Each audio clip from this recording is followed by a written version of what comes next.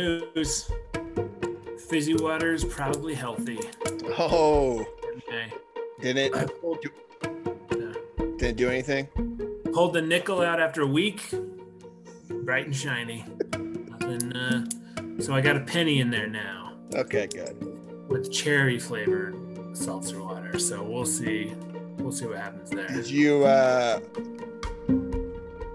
lick the nickel after it was in that water? No, I'm gonna drink the water, just like throw it back. But then I thought about how embarrassing it would be to choke on the nickel, and the odds are pretty good that I would do that. So I just like took the nickel out, inspected it for damage or to alterations to Thomas Jefferson's features. And, You know when someone dies and then like they don't really say the reason that they died, but like their obituary says like if you want to like instead of sending flowers, make a donation in lieu of whatever.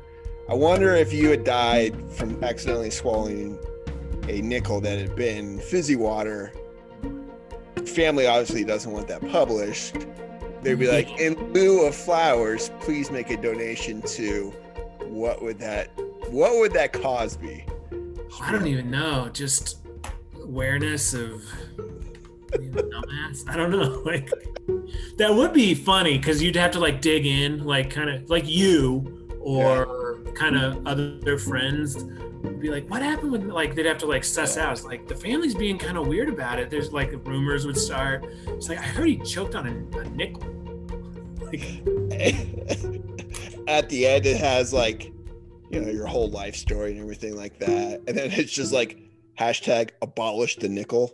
yeah. We're like, oh, he swallowed a nickel. Yeah. It'd be a campaign to abolish small coinage. Yeah. Small coins should have warnings. Yeah, that would be embarrassing. Like, yeah. Like, I thought he was joking. Like, it was just it was the stupidest experiment imaginable, and I thought it was kind of just some sort of joke. But yeah, no, he died. He died. Well, I have some ideas. Today I had the day off. Ooh. Yeah, the significant other was at work. I was just with the dogs, and I had two really dumb ideas cross my brain, and they kind of stuck there, and I wanted to run them by you. Are you game? Okay. Oh yeah. The first one, to let the listener know, we have a big snowstorm that just hit us, so we have a ton of snow. 2 feet of snow hit our area. It's been a pain to clear the roads, clear your sidewalks, like get the snow away from your car, that kind of stuff. So I was thinking, robots, snow robots. Okay. Yeah. And you turn them on and you put them in like a neighborhood and then this robot goes and clears your snow out. I was thinking like it doesn't even have to have like a plow. Maybe it just takes the snow and then it like poops out a water bottle of water. What do you think about that? Pretty good idea, huh? Well, and then just like if it goes to a house, it just leaves all these water bottles, and you can use that water for your house. so it would be like basically a fire robot.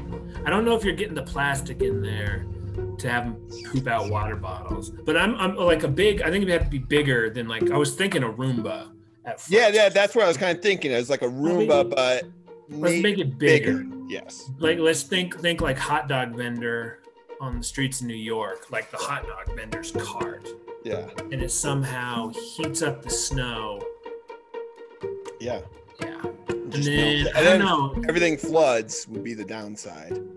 No, you got to do something with the snow. You can't make the snow disappear. Because I think that's how. The key thing with the snow is it helps, nature or whatever. Well, yeah, the moisture. Yeah. It's just a pain to. But I was just thinking snow robots. Just yeah, like. I mean, they have plows that are driven by humans that plow the streets. But here's the issue: is sidewalks. Plows, kind of you get plowed in. So now you send out the snow robots. They clear paths to your car, and then you're all set. Yeah, it's just a matter of what they do with the snow. Sounds like a pretty good way to bankrupt a city is to buy snow robots. You'd probably get in trouble if you tried to introduce that. Yeah, into it. Get a lot of red tape. to get the funding. And then we don't know how to turn off the snow robots. Anyway, this is just an idea that crossed. Oh, it turns into like a Westworld type thing. The snow robots gain sentience. I was talking to my dad, and we were talking about like shoveling and whatnot, and we were making jokes that we should get flamethrowers and just offer to remove snow from people's houses, but you don't have a shovel, you have a flamethrower, and people don't realize that. And then that'd be cool. Kind of funny. I don't know. That'd be fun. That's not my other idea, but that was just a secondary. I like flamethrowers better than the snow robot. You do? Yeah. Okay. I came up with the start of a story idea. All right, you ready? I was watching TV. You know those commercials where like a car's doing something, driving through mud or whatever, and then I noticed like really quickly like the warning underneath, like do not attempt to do this, blah blah blah, and these are professional drivers, all that kind of stuff. Yeah. But it's so quick they can't read it all, right? So my idea was the story is the guy who has to write all those things, like the first sentence makes sense, and then the second one is complete nonsense. Or is it like, I don't know, he kind of does his own thing because no one checks on it. Yeah. What about that? I like it. So what I think should happen, he kind of discovers by accident that nobody catches on to the nonsense. Oh, that's a good idea. That's good. I like that. Yeah, right. And then it like there's an editing error and like a bunch of gibberish got posted and it filtered through and nobody notices it. So then he starts like subliminally, Yeah, that's really smart. Yeah, because let's say he makes a mistake and then he's worried his bosses are going to be and nobody notices. And then he starts. And then he goes, there's a lot here. Yeah. I don't know. There's not a lot to that story idea, but I was just like, I wonder if subliminally affects people. It reminded me of Fight Club. They do stuff like that, sort of in Fight Club. And I do believe it's sort of the plot of Halloween 3. Not exactly. Halloween 3 was that weird one without Michael Myers. Why are you asking if I've seen Halloween? I've not seen. I didn't ask if Halloween, you've seen Halloween. But you're like Halloween. A lot of the time when I discuss these movies, I'm talking to the audience who has seen them. I've seen Fight Club. There's a whole brainwashing children through stuff on TV. Is the plot. It's a terrible movie and haven't seen it in a long time. But anyway, those are. But I think you could it's a good story, good screenplay idea. I mean, that's just this is just my day off, and these are the ideas I came up with. Pretty good. That's a productive day. Yeah, I also took a very long nap today. Nice. Sounds like a good day. Pretty good day. Did some reading too. So nice. Today also we're gonna be talking about our March book selection.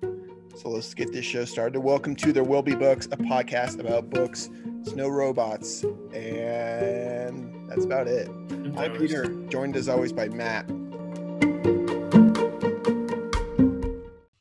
Matt, we have to do our March nominations for our book. It's the middle of March. We like to play fast and loose with the rules of our own games. Going in their own time. We'll also be talking about books we're reading. You finished a book. And you checked out some more books in the library. Where do you want to start this week? Let me talk about the one I read. Okay. I wasn't going to bring it up. It's one of those books I was reading kind of in secret. Like I wasn't going to talk about it. But I finished it. Actually, I liked it a lot. Okay. It's nonfiction. It's one of those, I don't even know how to describe it. Have you ever read William Blake? No. So I've been kind of getting into him, kind of secretly off on my own. Can you give me a background of William Blake? Because in my mind, is he religious? Or am I? Sort of. He's a Gnostic. And I've been getting into Gnosticism a little bit. Oh, okay. Lately, secretly, on my own. You said it out loud on a podcast. So he uses a lot of Gnostic imagery. He was like in the late 1700s. Okay. And a lot of poetry. He did that Tiger Burning Bright. Okay. The name is familiar. I'm not familiar with his writing. Grind your bones or drive your plow over the bones of the dead. Yeah. That comes from his poem. Okay. Yeah, there's a lot of stuff like that. You're like, oh, I didn't know he originated certain phrases. Okay. Anyway, he's an interesting guy. He kind of reappropriated religious imagery to fit into his entire his world schema, his reason for being, and his creation. The Philip Pullman book I read this summer kind of pointed me in that direction. He was very Is that the good. nonfiction one you read? The non-demon voices, Okay. and he really Pullman elucidated a lot of stuff about Blake that kind of made it seem intriguing, and I went in there kind of looking for that type of stuff, and it's fascinating. It's fun to read. But I got this book called "My Business Is to Create," Blake's Infinite Writing by Eric Wilson. It's like a little 90-page book, just kind of about Blake's creative process, kind of distilled into a really lucid, compelling form. So it's basically about creativity, writing, being an artist. Did Blake write about his creative process, and then this author sort of taking that and then expanding on it, or sort of like delving deeper into what Blake is saying? Basically Blake's work, Blake's poetry and stuff like that, and kind of distilled it and just picked out the parts that were kind of about artistry, I guess. Okay. And I don't like talking about that stuff, or I didn't want to here because it sounds super pretentious, but it really is. That's interesting. It's a fascinating book. It's really good. You'd like it. It's one of those, it deserves to be, people talk about like the books on writing. Yeah. Stephen King's book on writing, David Mamet's 3 Uses of the Knife. There are like certain books that are famous. This deserves to be in that category. It's really good. I'd never heard of it before, but it was, That sounds interesting. I really like hearing how writers talk about their writing.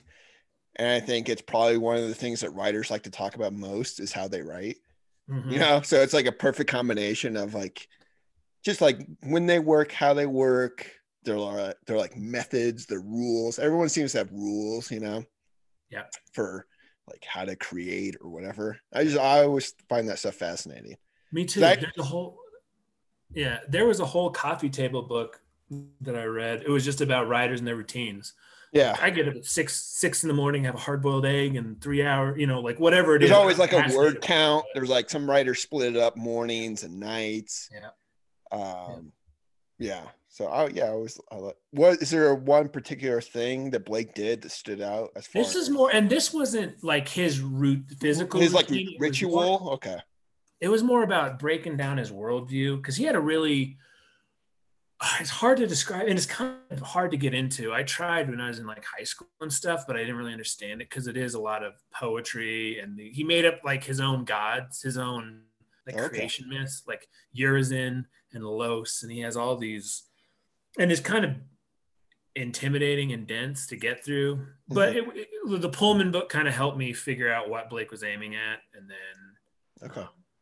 this book really distilled it even further.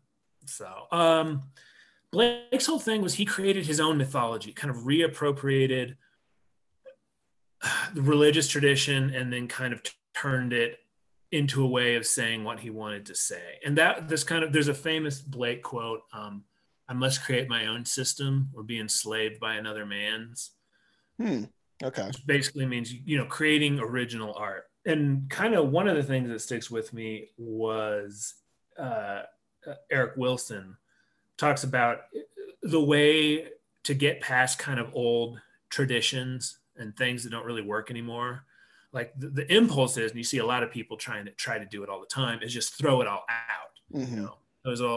These old ways don't work anymore, and just, set it on fire, throw it all away. And it's like, no, that stuff has more of a hold on you than you realize.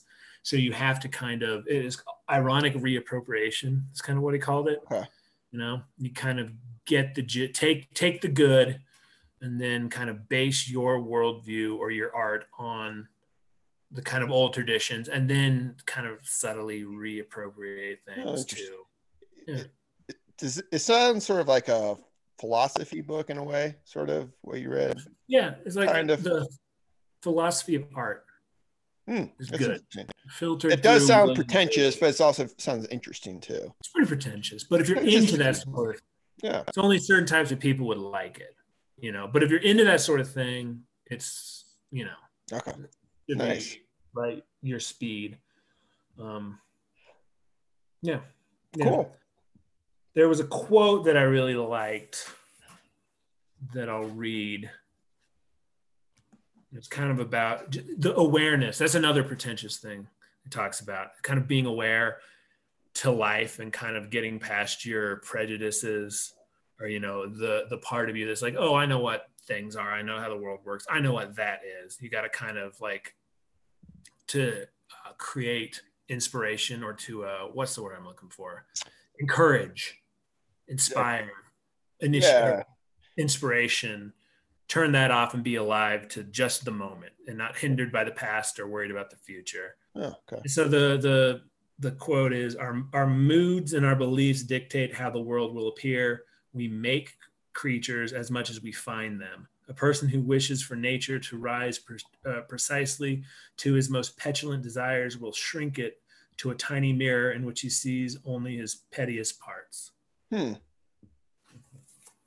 That's very thought-provoking. It goes back to the old thing. We don't see the world as it is. We see it as we are. Okay. So that's the gist. And the book's it's like 90 pages of stuff. But it sounds like something when you read it, you just kind of like ponder sections, and it's not something you kind of fly through. Mm-hmm. Yeah. What I was thinking is, how often are you surprised by you know what I mean? Like, I think we all have our set assumptions about how people act and how certain people will act, or people we agree with or disagree with. And how often do you feel like you're surprised by like life? You know what I mean? Like, I feel like we're in an age where we're supposed to like have set opinions and like, does that make sense in a way? Yeah. But that's exactly what Blake and Eric Wilson are getting at is don't get set in your ways. Be open to it, and you will be surprised. Like you'll find what you look for, right? Mm-hmm. Give people the benefit of the doubt, even though, some young punk on a skateboard looking at his phone. Yeah. But if you happen to interact, there's more. He's not just some airhead. Like you let yourself be willing to be surprised, and then you'll probably find it. Or just be more open. And if you're not surprised, and people really are just kind of, No, yeah, that's a good, sounds interesting. What was the title of the book again? My business is to create. My business is to create. Which is a William Blake quote. Okay. That's people. If that was your high school yearbook quote, I'd be like, ooh, man. Okay. Oh, I wish I didn't, like I say, I didn't understand Blake at all. No, that sounds interesting. And then you have 2 books, right, that you checked out from the library. Yeah, well, I'm getting into, I don't know how you feel about this, the listener will feel about this, but I'm getting into books about movies. Goodfellas, right? Yeah. And so I went to like the section, not the new books, but upstairs where they got the old books, but the Hollywood section, and I found two other books about like movies and stuff. And it's what I'm into now. So are they oral histories or are they just no? Okay, so one, and this is fun. This is like I've been kind of just I should be reading other stuff, but I've been reading this because it's just entertaining. Yeah. It's called My Lunches with Orson. I feel like I've heard of that. Yeah, Orson Welles. Orson Welles, yeah. And it's edited by a guy called Peter Biskind. But what it is, there are these tapes. I think they're made in the 80s. Did they make a movie out of this? Maybe. There's a movie that Richard Linklater did about Orson Welles. Okay. Which may or may not be related to this. I haven't seen it. But there's a guy, Henry Jaglom, who was a writer, and he directed a couple of movies. He became friends with Orson Welles, and there were like these rumors that there were conversations taped between the two, and they just had yet to be released. Somebody, this Peter Biskind got a hold of the transcript, and he kind of, so it's like transcripts of conversations between these two people. It's really fascinating. Like Orson Welles is an interesting dude. And I don't know it's just me being kind of where I am in life. I'm just fascinated by big fat bearded dude just kind of pontificating about their worldview. That was like Orson Welles. He I was mean, he was pretty. I don't know a lot about Orson Welles. I think he was, one of the titans of his time and probably arrogant and a lot of. He was cocky. You get the sense he could be kind of prickly, but he's also kind of nice to people. He wasn't a total, but he was really really talented. Got really famous and had some hits young, and then was kind of self-destructive and never kind of reclaimed the peak of his Citizen Kane Yeah. fame. Did you watch that movie that came out called Mank? I think it's about the writer. No, but I'm thinking it kind of ties in with that and with some other stuff. But yeah, he was the co-writer of Citizen Kane. Okay. I gather the movie Mank kind of makes it seem like the Mankiewicz guy wrote the bulk of the script, and the legend has always been that Wells is a genius. I've never seen Citizen Kane. I saw it once in college. I was bored by it, but I think I want to give it another chance. I mean, I don't know. I think that's funny because in college you feel like you're like at your peak of like thought or whatever. There's a lot of time where then you just kind of don't know anything. You think you do, and there's nobody who can tell you otherwise. Yeah. Early 30s, and if you're lucky, you'll start realizing like, oh, okay. Yeah, experiences do actually matter, even though. And it's like, well, and it's also like, even when I was right, I was pretty insufferable. Yeah. So, it's like, it doesn't hurt. Yeah, no. And then you have another movie book called Space Odyssey. It's behind the scenes making of 2001. Oh, Space Odyssey.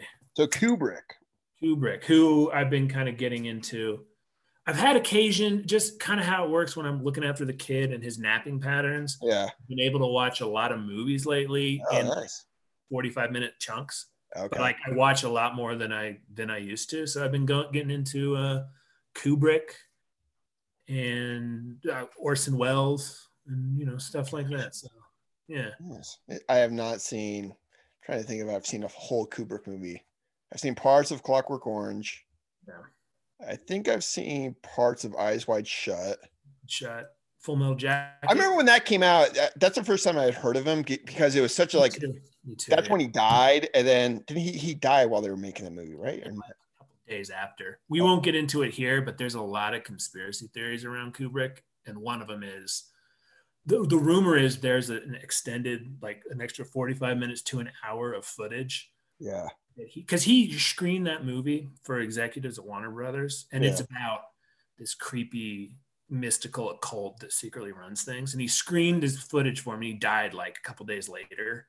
And then the movie that got released kind of doesn't make sense in parts. Like there's 45 minutes that like they got cut and never showed up. It's really about the disillusionment or disillusioned marriage between two people, and Tom Cruise and Nicole Kidman, and how legitimate was their marriage, maybe based on some factors of Tom Cruise past, kind of actors. Yeah, actors and characters. Like Tom Cruise himself. It's like a weird. It's a weird movie because if you look at their marriage soon ends after the movie, right? Okay, so I watched a Kubrick documentary. I think we're gonna get. I think we should. This is a rabbit hole, and I'm willing to go down it because I want to read this book. But Stanley Kubrick's daughter got into Scientology, and she didn't talk to him anymore, and it kind of broke his heart. And so like Kubrick was supposedly really rough on Tom Cruise during that shoot. Yeah. Like kept him up, made him do like 95 takes to certain stuff, and just really, and there's people who think like he was kind of getting back at Scientology or kind of poking at him. And it did kind of cause the dissolution of their marriage. But Hollywood marriages. I always felt I care less about that. But it is interesting. He died like 5 days after. I didn't know about the movie being changed. That's interesting. Well, there's footage that they haven't released. Okay. But I haven't seen that since high school, and I remember not liking it. I think I fell asleep. I was just sort of like, this is very. I think I would enjoy it now. Artsy, And I remember Tom Cruise like yelling on the side street. I don't know. I can't remember. Yeah, I remember him walking angrily. Yeah, he's very Anyway, Anyway, Kubrick. Yeah. Very good. Those sound interesting. I'm still reading. I kind of had a reading slump this week, even though I had like a day off, an extra day off because of the snow. Yeah. No, I just did. I was like my first reading slump of the year. But today I picked up Fingersmith by Sarah Waters, the book I'm reading, and I read a good chunk of that. Oh, good. She's really good with plot. It's really fun to watch her.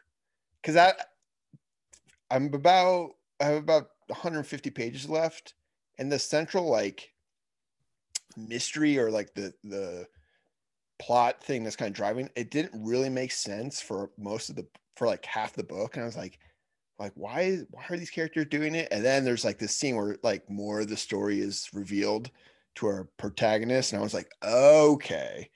And now it makes more sense. So it's like I thought she was just kind of like gonna leave the motivations for the characters kind of like unfulfilled, like, why are they doing this? But then she kind of slowly over time like shows more of like what's actually happening, and it's kind of like, oh, there's more layers to the story than I was thinking originally. And I was like, oh, that's really smart and good. So like she knew what she was doing. Yeah, I had the sense like, it's like a mystery, and the like characters are backstabbing each other sort of, and the reasons why they're doing that didn't completely make sense. Okay. But then more of the story is revealed, and it's like, okay, like there's a reason why it didn't totally make sense to you. So, and I was just impressed by that as kind of like someone who obviously plotted their novel out before they started writing it, or maybe not, I don't know, but just has a good sense of like how to tell a story and keep I don't know, a reader engaged. So yeah, there's something to that. Just a well-told, intricate story. Yeah. So I'm very impressed. So that's what I'm reading right now, and I feel like that'll get me out of my reading slump. What else will get us out of a reading slump is picking our March book of the month. We each have 3 nominations. We will kind of pitch those books to each other, and then we'll pick a book at the end that we'll read from March. Are you ready, Matt, with your nominations? I'm ready. I am. Yeah. So here's the thing. You may or may not like it. Yep. So the idea, like, it's March 17th right now. Yep. So, which is fine. We're a little behind. Whatever. It's still March. Don't make fun of us. It's fine. But I figure, you know what? Let's do like a slim, like trade paperback, good 200, 250 page paperback that's like readable within a week, and it'll be fine. Yeah. But I had like 10. Like I went around the house looking for stuff. It's like, man, it's hard to stop. I'll let you have more nominations because 2 of my nominations aren't really viable. One, I just want to bring to your attention as a book that sounds interesting. Oh. Okay. So I was saying, one like, is a project I want to do. So okay. As of this morning, I had 8, and it was hard for. It's like I broke it down. I couldn't do 3. There's 4. I have 4. No, that's fine. No, I won't make a habit of it, but I have 4. Let me do 2 books. One's a project I want to do because it's something I think we could do, and it would be fun. And that would be I think we've talked about this before, but I want to reread David Mitchell. So my first one would be Ghost Written, and I thought we could have maybe a series on David Mitchell where we kind of go through. That counts. That would be tempting just to do. Yeah. But I'm open. We could, it could be a Patreon thing or just a. Yeah, something like that. But okay. I don't know. I was looking at my shelves, and like you, I was like, we don't have a long time left in the month. But I was like, David Mitchell, someone I want to revisit his earlier works in kind of because as you read him and as he goes forward, it seems like his books, they're more interconnected, and it wouldn't hurt to like refresh your memory about how they're connected, I guess. But I'm with you. And then I'll do the second one. It's long. So I was just looking at my shelves and I saw this book and I was like, I don't really remember buying it. And then when I was kind of doing some research about it, it's kind of like maybe not a cult classic, but it's some people consider it a classic of its time and whatnot. The book is called Bomber by Len Deighton. I believe is how you pronounce it. DEI. Deighton. Yeah. He's most known for his thrillers. Also, a reason why this probably isn't a great selection. It's a hard book to find. But what I think it sounds interesting. If you're a World War II like historical fiction fan, it's the story of an RAF bomber's last like bombing run over Germany, told from, sounds like the book alternates between a British perspective versus a German perspective all the way through the book. And it's apparently like excellent. So Fiction though? Fiction, yeah. Fiction. The day it takes place over 24 hours, and the day it happens is like, I believe it's like July 31st or June 31st, a day that doesn't exist, basically. Oh, I gotcha. But it sounds really good, interesting. I think it came out, I want to say 1970.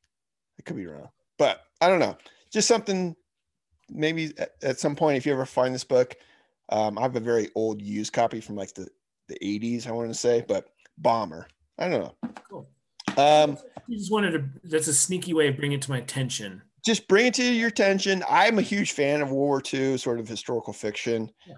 And when I was looking at my shelves today, I was like, I bought this book. I don't know a lot about it. And as I was kind of like reading some more about it, I was like, you know what? I kind of want to read this book, but I don't know if it's really a good nomination. So my first two nominations are sort of not nominations. So, well, Ghostwritten counts, but I like the idea. If we don't pick one of your books, then you've picked some pretty bad books. Oh. But I have one book that I actually will nominate as it's a viable option. It's a short book. But how about you go first? Oh, well, this worked out. Okay. The first one is actually, I heard of it because I read an interview with David Mitchell, and he said this book's excellent. I think it's written in the 20s. Called Lolly Willows by Sylvia Townsend Warner. Tell me more. I've never heard of it. Is let's see. It is a single woman's struggle to break away from her controlling family, a classic story which she treats with cool, insubordinate intelligence, and to which she adds a visionary dimension of the strange. And from what I gather, it is basically a woman who chooses to be single, back in, turn of the last century, where that was kind of an eccentric choice. Yeah. And are you wearing bicycle shorts? No, I had to move. Those look like spandex bicycle shorts. I just realized I had to move my computer to get and they're just normal shorts. Okay. Pretty short. I'm sitting on a couch, listener, and I moved my computer to get my notepad. And Matt, I just moved and just looking at my shorts. I got a pretty good crotch angle. Sorry about that. And Peter's wearing like pastel white 1980s shorts. I'll take his word, they're not spandex, but they're not. They're golf shorts. What do you? Off-white. Okay, golf short. It's funny because I have what I look like in the top thing, and I realized I'm like, oh, Matt just got to go. Yeah, you're the big picture on this. Yeah.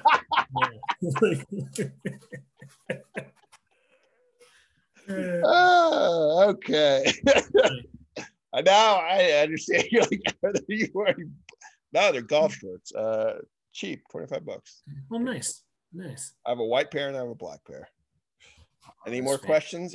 You must have the heat on. I'm wearing sweatpants. I actually don't have the heat on. I don't know. It was warm today, yeah. I kind of like to wear shorts during the day.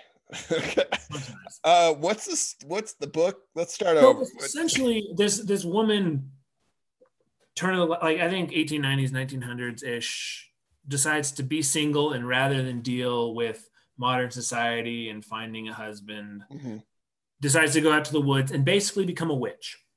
Oh, that's a distillation of it. I don't think it's like a fantasy. I think it's sharper. It's one of those, like, I think you're inside the woman's head. Gotcha. And it's like, I don't know. It sounds really good. It's been on my TBR forever. Can you say the title and the author again? Lolly Willows, but Lolly, and then Willows with 2 L's and an E. So Willowes. It is a fancy NYRB edition that I have. Yeah. you're Yeah. Oh, you're playing to my that's gonna game win. here. I might have to select this just because I've never. Your face looks like Wesley when he hears like the bone jar rattling. He's like, what? So, like, huh? All right, I'm struggling.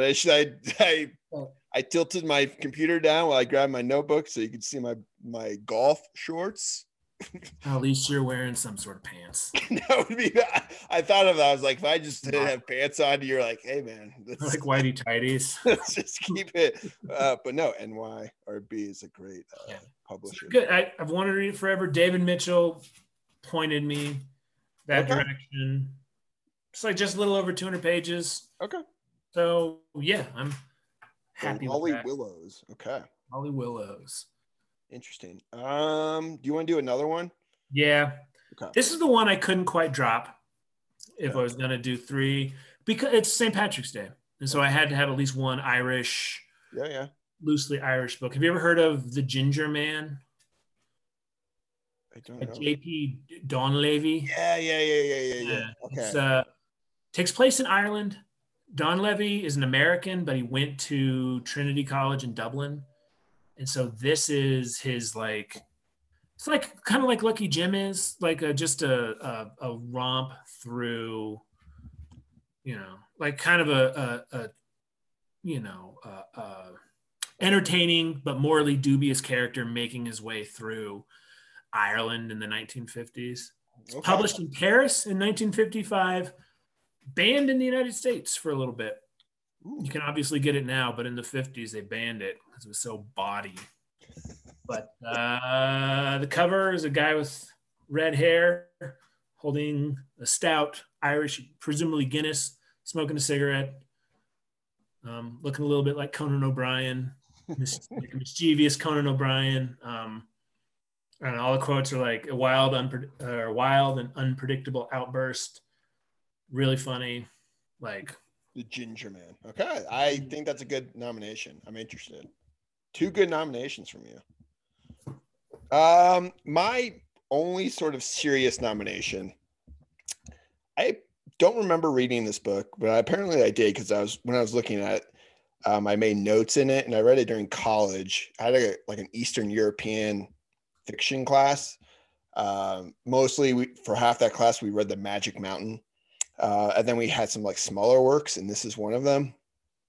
I think I didn't know like the backstory to sort of the main character in this novel. It's kind of religious. It's Barabbas by Per Lagerkvist, a Swedish author. Do you know who the story behind Barabbas? I know who Barabbas is. I've never heard of the author, but yeah, Barabbas is the guy. Pilate, Jesus is about to be crucified, and the Roman prefect Pilate, kind of the story goes, he felt Jesus didn't deserve to die, so he let the crowd choose. Like, I can release this man, or I can release Barabbas, and the crowd chose Barabbas. Yeah. So this is the novel of Barabbas, sort of wondering why he was saved, not Jesus. From Barabbas's point of view. Yeah. Okay. Yeah, I like that. It's kind of I think of a novel of ideas, a parable, a lot of different ways of kind of like looking at it, a lot of discussions, I feel like. But Swedish guy? Swedish. I have no idea how to pronounce it. P-A-R Lagerkvist. I think he won the Nobel Prize. He wrote another novel that was translated called The Dwarf. But this is, I think, his most famous work. So, I've only read Swedish crime novelists, so I don't know. Hey, I don't know. But I feel like, Barabbas, I think the story deals a lot with, to be honest, I don't remember anything.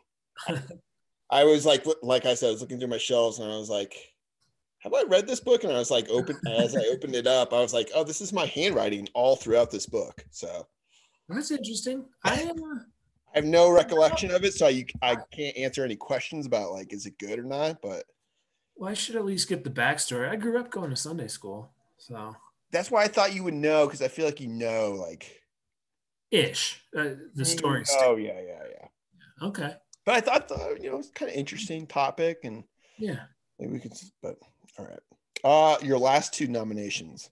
Okay. You mentioned this one earlier.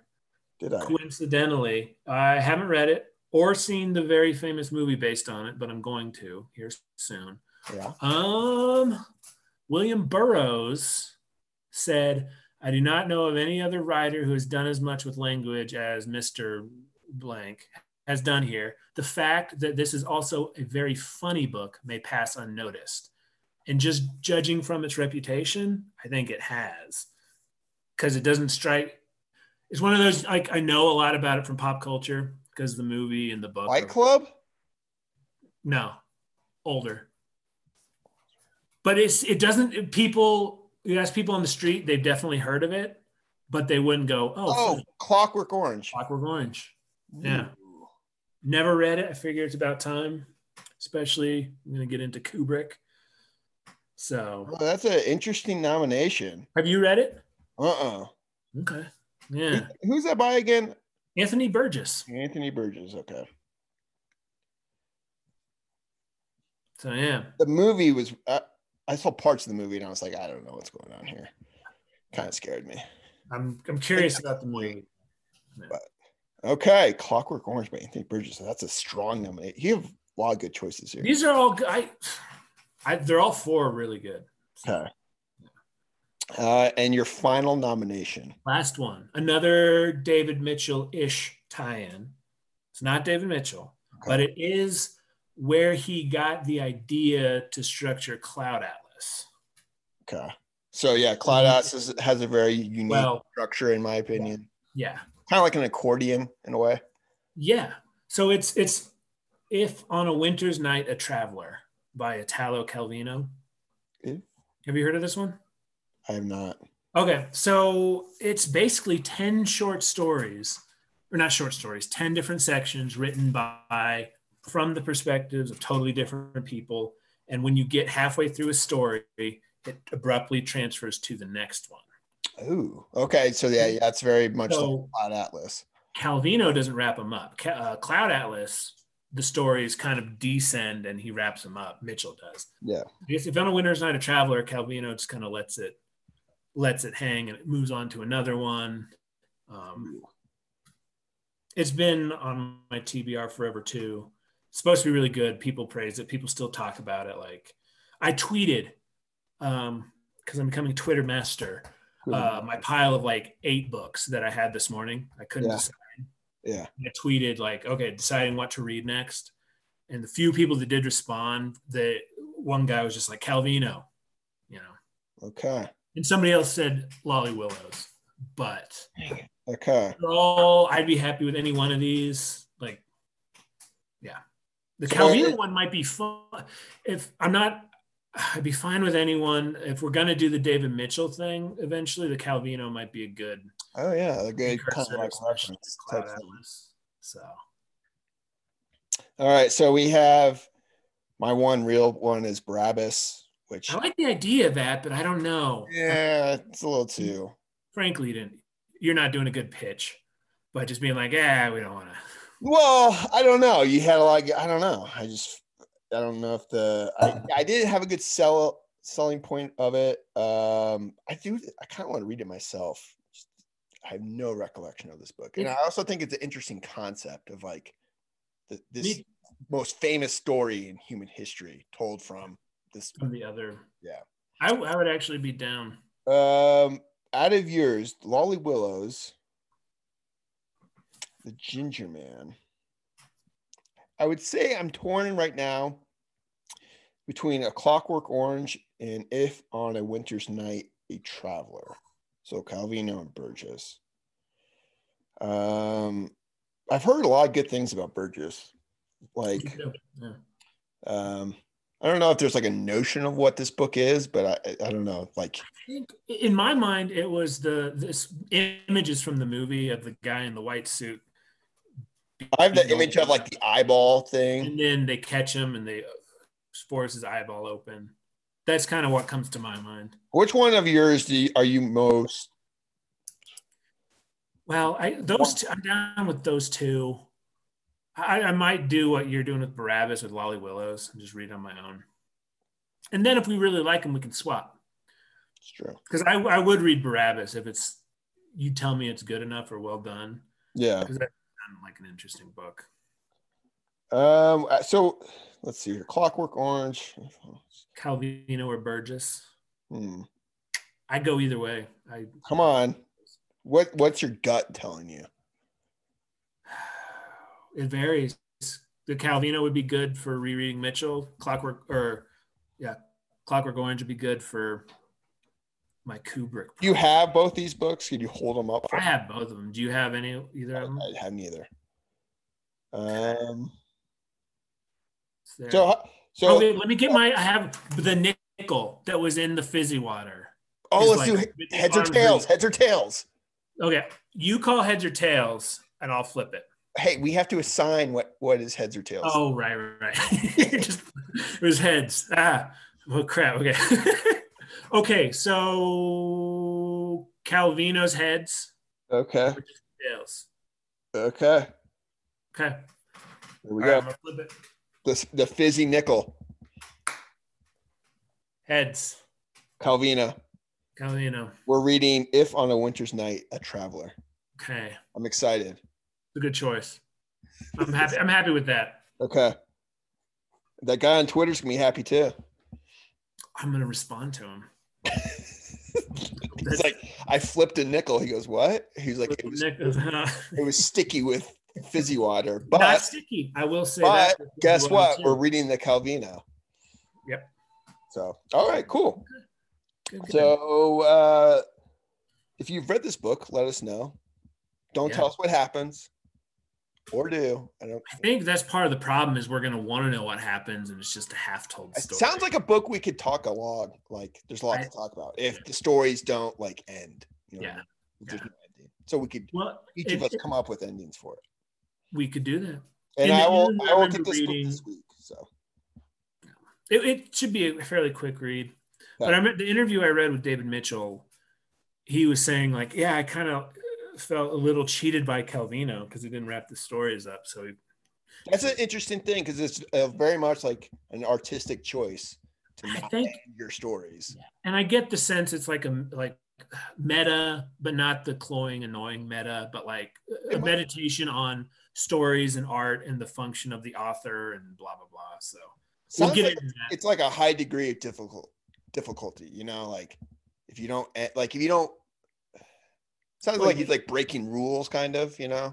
Yeah, that kind of meta stuff. But I they're supposed to be entertaining stories. They're not like he hooks you and then no, I like that. You know, I like that purpose, so. Even if it's like kind of maybe it doesn't work every time, but just the risk taking in doing that is kind of something I enjoy. So all right, so that's March, what we're reading. This week, any other books you have, just kind of like the movie books or anything else you have your eye on? Or I'm gonna try to finish. I'm gonna finish the Goodreads one, or Goodfellas. Yeah, I was like, wait. I'm gonna make you watch Goodfellas. And then let listener know our next episodes. We're going to be talking about 2 Sherlock Holmes stories and then Ursula K. Le Guin short story. Those were our February. So. Oh, and I have like 10 pages. Like I'm almost done with Somewhere in the Dark by R.J. Jacobs. Okay. I'll have a mini review, and we'll do our new system we came up with about the Academy Award of books. Academy Awards, buy, borrow, bury, all that. All that fun stuff. There's a punchable character in this book who I do not like. I'm also going to be starting Dune, which is our seasonal book that we haven't really talked about. And I started that. I was like, okay, I got to get going on that. Okay. So I read the first chapter. Okay. I'm liking it. I kind of laughed to myself because that first chapter, I'm imagining like a 20-year-old you, and they're talking about all those like the celebration of Oshkosh or whatever it was, like just the weird lingo. I was like, oh yeah, like you would not be into that, especially. I don't know what's going on. Did I tell you like I had to buy a new copy because the copy I had, and I remember when I picked up my old copy, I was reminded of this.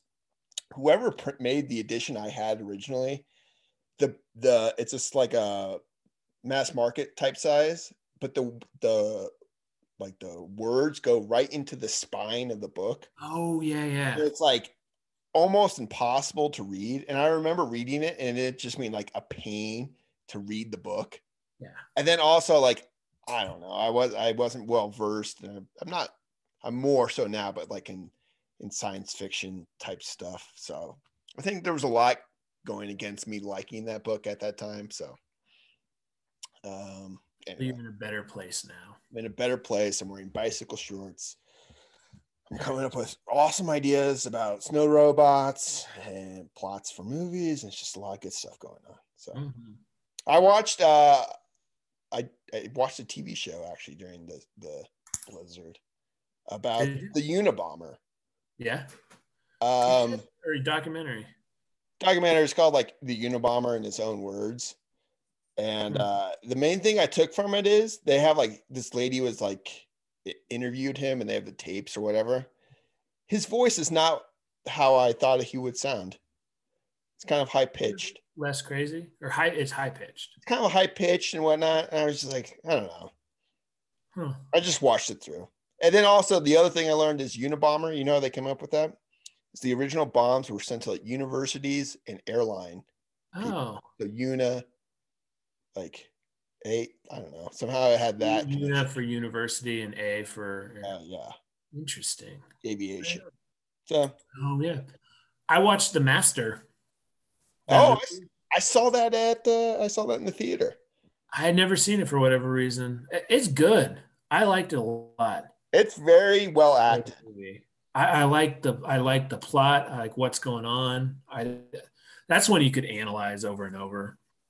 Yeah, because that was kind of a controversial movie too. There's a lot going on. Yeah. And when you talk about Scientology, that has poking at it, but there's also the relationship between those two guys.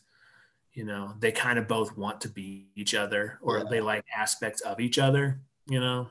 Yeah. It was good. I told the story to you about, I saw that movie in the theater with like 5 people. It was me and a couple other like kids. Oh, nobody was in the theater. And then like these 2 kind of, middle-aged ladies who just on appearance didn't seem like this was like the type of movie, whatever. But good for them for watching it. But then like an hour and a half into the movie, they just start talking really loud. I was like, what's going on here? Yeah, and you hate that. That's your pet peeve, right? It's one of my biggest pet peeves. I hate when people talk in movies. Did you yell at the old ladies? Some other guy did, and I was like, thank you. Oh, good. Yeah. Even though I hate it, I'm not going to be like, can you please stop, dude? Yeah. Because I don't know. I don't know people. I don't want to ruffle some feathers. But I was like, what is happening here? The other time I remember it being really bad is I went to the movies with the family, and we saw October Sky. Yeah. And just as loud as we're talking right now, talking about like, is he becoming a scientist? And I was like, what? All right. My favorite one, and this isn't annoying, it was hilarious. The wife and I, that first Star Wars that they redid. Okay. I don't even remember what it's called, but it was like, 2016, whenever that came out. Yeah. The one main guy, not the girl, but the main guy, the John Boyega character, is running through the desert, and they stop and he's kind of breathing heavy. And then like there's a close up of his face, and it was a Saturday matinee. So there's a lot of moms taking their kids, and a little kid go on that shot when he's close up breathing heavy. So little kid goes, he's sweaty. Just really, the whole theater cracked up. I was like, oh, that's true. I mean, that's funny, but normally I hate talking in movie theaters. So, anyway.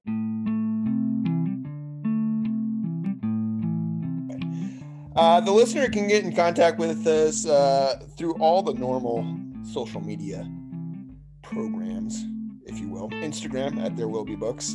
Email at, what's our email account?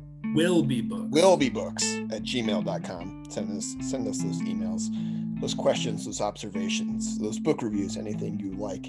We're also on Twitter. Master of Twitter is Matt. You have to be nice to him or else he will block you. I haven't had to block anybody yet because I stay away from politics and stuff. There you go. You just talk to us about books. I was happy with people responding to my Calvino, my little tweet. Oh, and my cat just jumped out. Scared the crap out of me. We also have a Ko-Fi page where it's kind of like a way to support us through a tip. And then we also have our Patreon account, which we will start having episodes here. We're always coming up with ideas. We just need to get it done. We're doing good, fellas. We're busy, guys. So if you get mad at us, just know that we're busy. I'm busy coming up with ideas. Matt's busy watching movies and watching his son. But no, we're going to do it. It'll be probably Goodfellas. Goodfellas. A movie I have not seen. Yeah. What if I don't like it? Then we'll talk about it. Okay. Right? That's going to be, among other things. Matt, what's the next science experiment you're going to do? I don't know. I got a penny steeping in some water now. So, yeah. All right. Yeah. Any lasting thoughts? Any words of advice for the listeners? I actually have a good quote from the book I was talking about, the William Blake book I was talking about earlier. Okay. It's good. It's serious. I'm ready. But I like it. And it's actually, it's the guy, Eric Wilson, quoting C.S. Lewis, but it kind of fell into what he's talking about. He's talking about C.S. Lewis's conception of joy versus pleasure.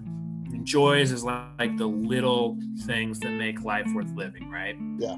So Lewis characterizes this joy as that unnameable something, desire for which pierces us like a rapier at the smell of bonfire, the sound of wild ducks flying overhead, the title of The Well at the End of the World, the opening lines of Kubla Khan, the morning cobwebs in late summer, or the noise of falling waves. That's very good. I like that. Isn't it? Just like here's the, very good. Where joy comes. Joy sneaks up on you in those quiet little. I read that. I finished the book and I read it. I was like, oh, that's a good quote. I wrote it down. And it was the morning before the blizzard happened. And so everything was overcast and it looked like autumn, even though it was spring. So it was like, and autumn, like my favorite time of year is autumn. It was like a cool mist. No one was out and about. It was one of those cool moments. Like I had just read that quote. I was like, oh, here it is. Nice. Cool. Nice. Yeah. Sentimental. But different than your normal. Yeah. But good to hear. So until next time, thanks for listening.